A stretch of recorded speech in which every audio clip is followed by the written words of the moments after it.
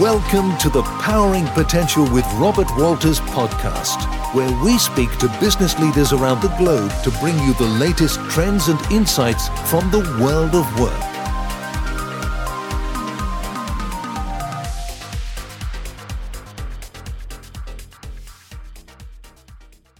Hi there, my name is Chris O'Callaghan. I'm the Managing Director of ACC Australia, and I'm delighted to be joined today by Robert Kruger. Robert, lovely to see you again. Robert is the manager for Robert Walters and looks after the legal area. Robert, as I say, great to see you. Maybe tell me a little bit about you and your role in the business. Yeah, so I've been with Robert Walters for 6 years now, and in that time I've focused primarily on recruiting in the in-house space. Yep. Now manage a team of 5. We cover both private practice and in-house recruitment across Australia. Robert Walters is a global business, so we're a small part of a much wider global network of legal recruiters, but can answer all questions related to the in-house market, private practice market and the government market across Australia. Very good. And you're based here in Sydney, right? Yes, so we're based in Sydney. We have a national presence though, so we have placed roles all along the East Coast and across to WA as well. Very good. Excellent. Well, look, the focus of our conversation today is to start exploring maybe some of the trends and assumptions that are coming out from your annual salary survey. So maybe we start, Robert, if I can, at quite a high level, and just maybe share some of the market trends that you're picking up.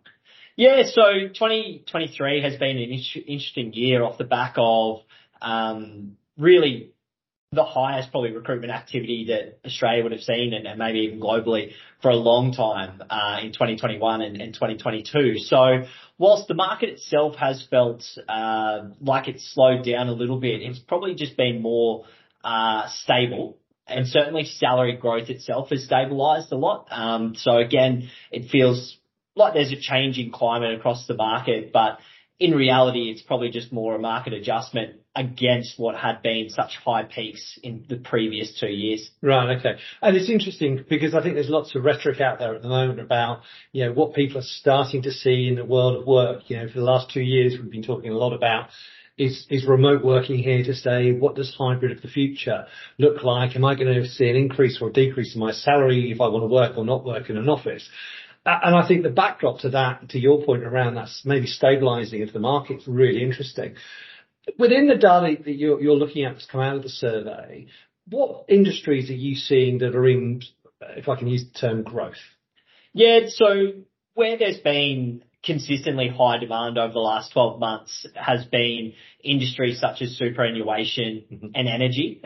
So energy is probably one that globally there's been a lot of impact, various things happening overseas that have impacted the retail area, changing attitude towards how we generate our energy, where that energy is coming from. And that's a particularly strong one here in Australia at the moment.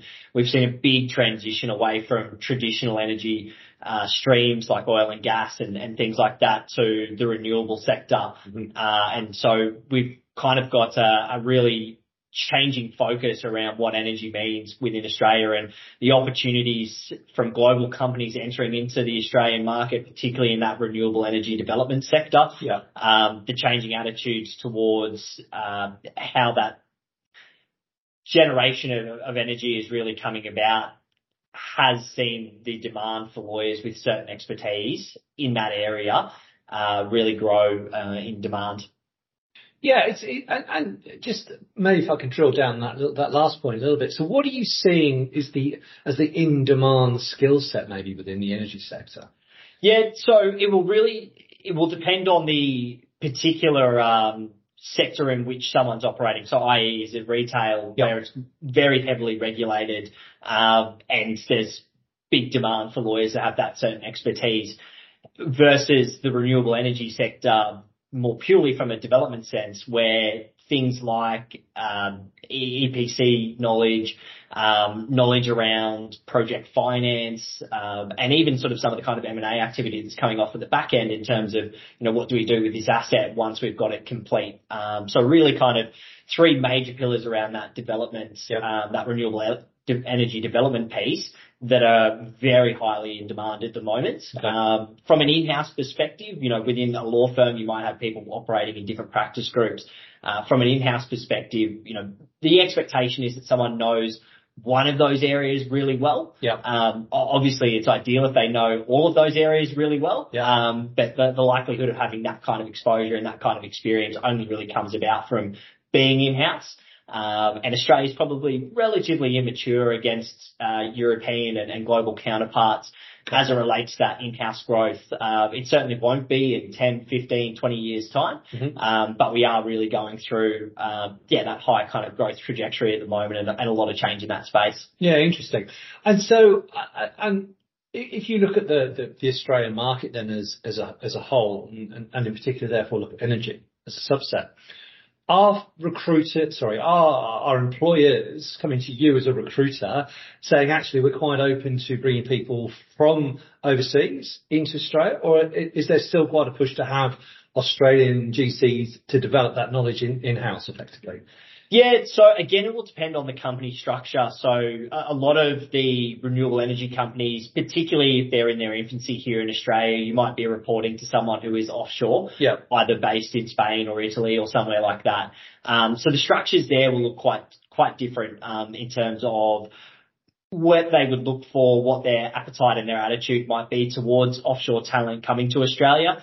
Probably the emphasis around Australian hiring attitudes, though, is candidates that have experience working on local transactions, that know their way around local regulations, that know the different nuances in order to try and get things done, because it can be different state to state as well, depending on where some of these projects are. And, thinking of sort of the solar space, there's a lot of empty space in the middle of Australia that a lot of different states intersect with. But how you go about acquiring the land, how you go about doing different things might change. So as an international candidate, or a candidate might have been Australian qualified but has worked overseas, coming back into Australia can be difficult in that early phase, and it's certainly not the preference from a hiring perspective. Doesn't mean that it's impossible if you've got that international experience, or that people don't necessarily like that someone has that international experience, but there's definitely a preference towards someone that's been within the local market. Yeah, okay, that's really interesting. Thank you. Look, we've talked a lot about the growth. Let's turn the tail slightly. What industries are you seeing that maybe are quieter now? Yeah, so probably one that has been reducing, I suppose, over the last few years, and hasn't been anything that's probably any new as a result of 2023 or anything like that, but certainly a slowdown in that kind of media and entertainment space. Okay. Particularly you sort of see different, or maybe even sort of a changing landscape if you think from print media to a lot of things that are kind of more digital these days. There's definitely been a lot of change, a lot of restructuring, a lot of reduction in roles, more so because companies themselves are either going through mergers and acquisitions and downscaling just the number of opportunities that are available in that particular space. So yeah, that would probably be one area that's notable in terms of a change. And then you've probably got newer players coming into the market that are changing everything that I've just said there. When you think of companies like a TikTok or something like that, which for all intents and purposes are technology, but it is a way that people are informing themselves around media and entertainment. And so there's a lot of crossover in terms of the issues that arise. So I guess with one sort of subsiding, there's certainly transferability of that kind of knowledge and skills across into other areas. Yeah, I was going to ask you about that, because I think there is certainly my experience is a certain degree of myth around, well, I've practiced in this particular specialism and I can't move from this particular specialism. If I hear you correctly, actually there are elements of interchangeability in every role within the legal space. Yes, definitely from an in-house perspective. Yeah. Probably a trend that we've seen really over the last kind of 5 years or so has been that whilst hiring has tended to target more specific skill sets, and in-house teams are getting bigger in Australia, and as a result of getting bigger, there's more need to have specialised skills within a team. There's still an inherent generalism to a majority of the in-house roles. So whilst there might be specialist things, and thinking of areas particularly in banking and finance, funds, construction, again, energy, where they're quite specific skill sets that are needed. There's equally, areas like retail, FMCG, even just sort of generally running a business. Every business has technology contracts that they're involved in. They might have a lease of a, premises that they're involved. They might have their own terms and conditions and things like that. So, there might be specialist contracts that you're looking at more so than others, but there's always going to be a bit of a generalist overlay, and it just depends on where a company might sit in a particular industry as to how much weight they will give towards that specialism against someone who has more generalist skill sets, because the roles themselves, as much as the job descriptions don't say it, the job briefings don't say it, majority of those are still relatively generalist. Yeah, okay.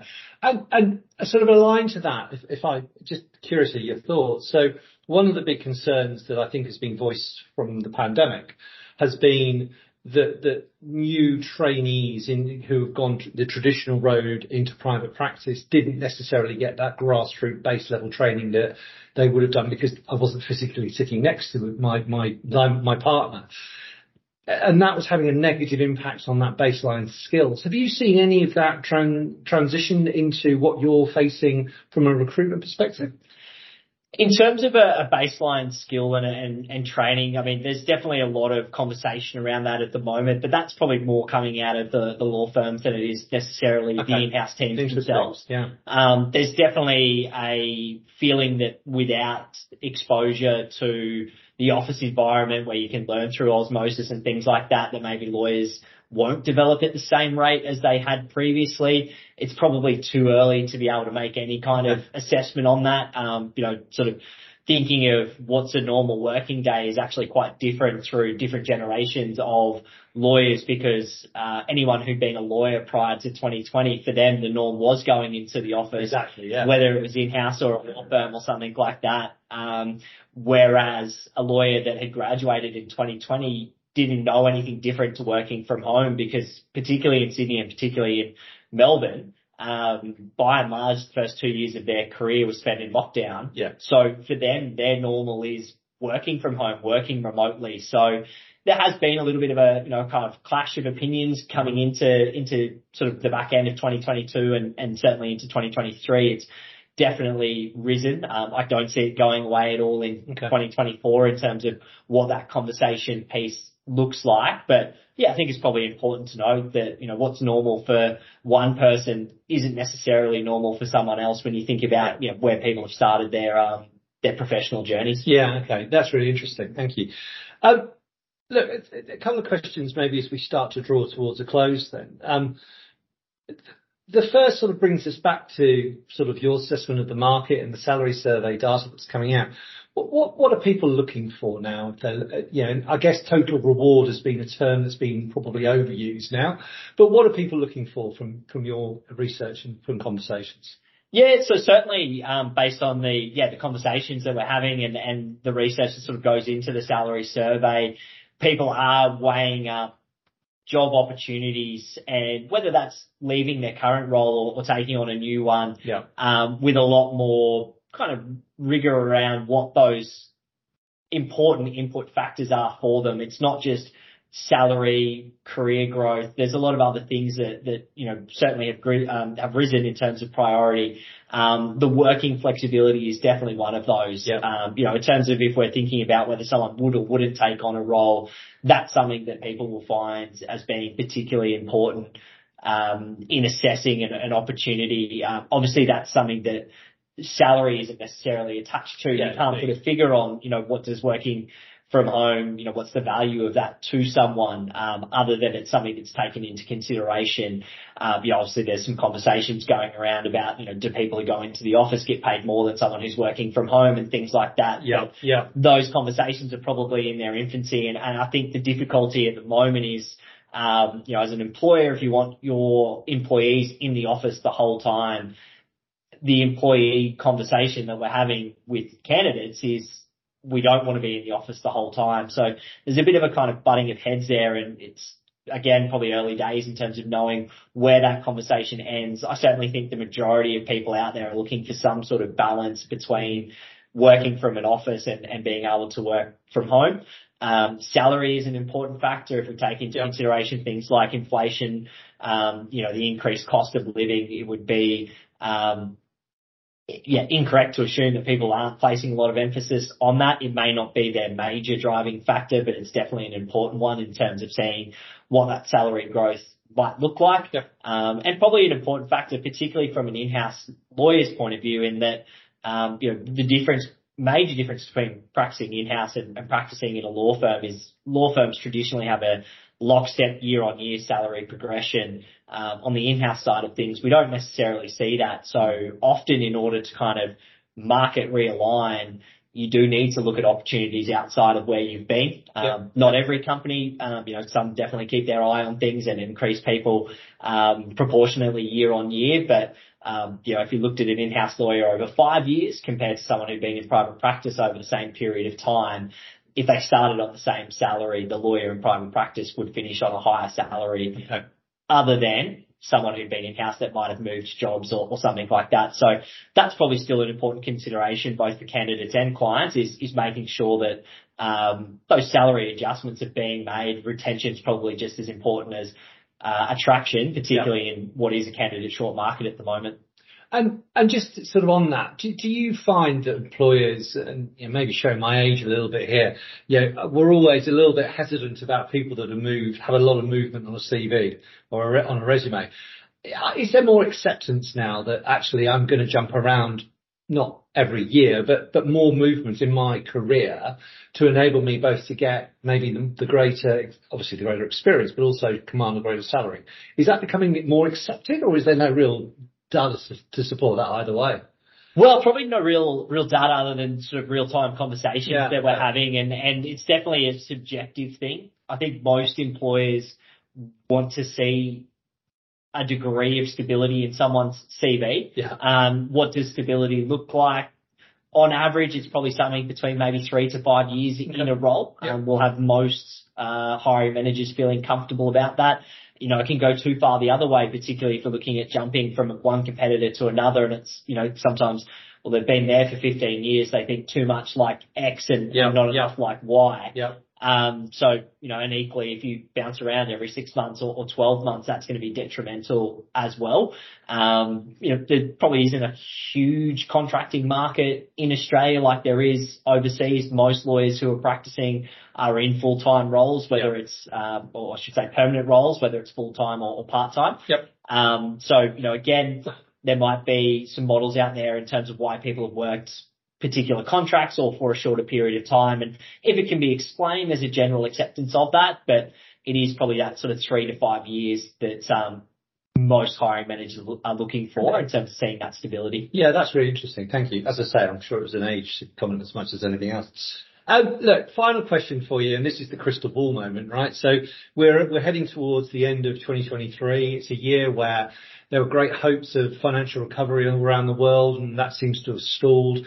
We clearly have ongoing conflicts in different parts of the world. So we're living in a time where actually uncertainty and maybe anxiety is creeping back into the way we live. From your perspective, looking at the market and considering the data that's coming out of your salary survey for this year, what are some of the predictions that you would like to put on the table for 2024? Yeah, or you always get yourself into trouble if you try and look into the future too far. But I think in terms of certainly the early part of 2024, we'll be expecting to see something similar to what we've seen at the back end of 2023, which is a cost-conscious market. There are some big organisations out there at the moment that are going through restructures and things like that. If that continues into next year, then again, that kind of confidence within the market itself will look a little bit shaky. There are still opportunities out there for lawyers that want to look and want to move, whether that's in-house or in private practice. Areas of practice may have changed, or industries may have changed in terms of where that demand sits, but I still think it will remain a relatively good market for lawyers. It just may not be what we saw in 2022 in terms of just the volume of opportunities that were out there and just about, almost every industry that was going. Certainly the salaries that were on offer, that has slowed down. And I would expect that to remain relatively stable, particularly as against inflation. I don't think we'll see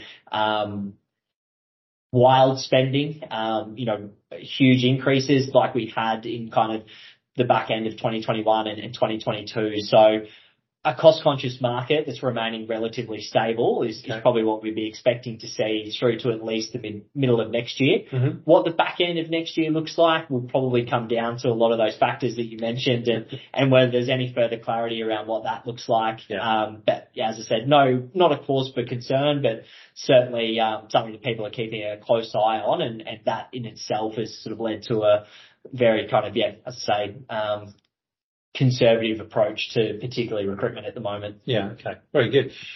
Look, Robert, we're pretty much against time now, but any closing thoughts for, the audience, people that might be thinking, I wouldn't mind just finding out maybe a little bit more about what the market's doing, or whether, I won't say specific individual salary advice, but maybe some guidelines about some market conditions. Thoughts, what should they do? Yeah, so I think for anyone that wants further information about what's happening in the current market, it may be just some advice around a salary discussion that they're having if they work for a company that has a year-end salary review, or even heading into kind of early next year, thinking of salary reviews for certain companies that might take place in the early months of next year. Would be reaching out to myself or one of my team for a confidential conversation. Contact details are provided in this video on the link, so feel free to reach out to either myself or one of my team members for a confidential conversation. Obviously, if people are looking for new opportunities and wanting to move, we can have those conversations as well. But if it is just sort of some advice around salary reviews that are coming up, that's really what our salary survey itself is geared towards, is helping people maintain that kind of market continuity in terms of their own earnings against their peers. Yeah, very good. Brilliant. All right. Well, look, Robert, thank you very much for your time. It's been a pleasure spending some time chatting through, obviously, your view on the market and the trends, the analysis that's been done around your trend survey. So thank you again. And please, as I say, feel free to reach out to Robert, or we look forward to seeing you next time.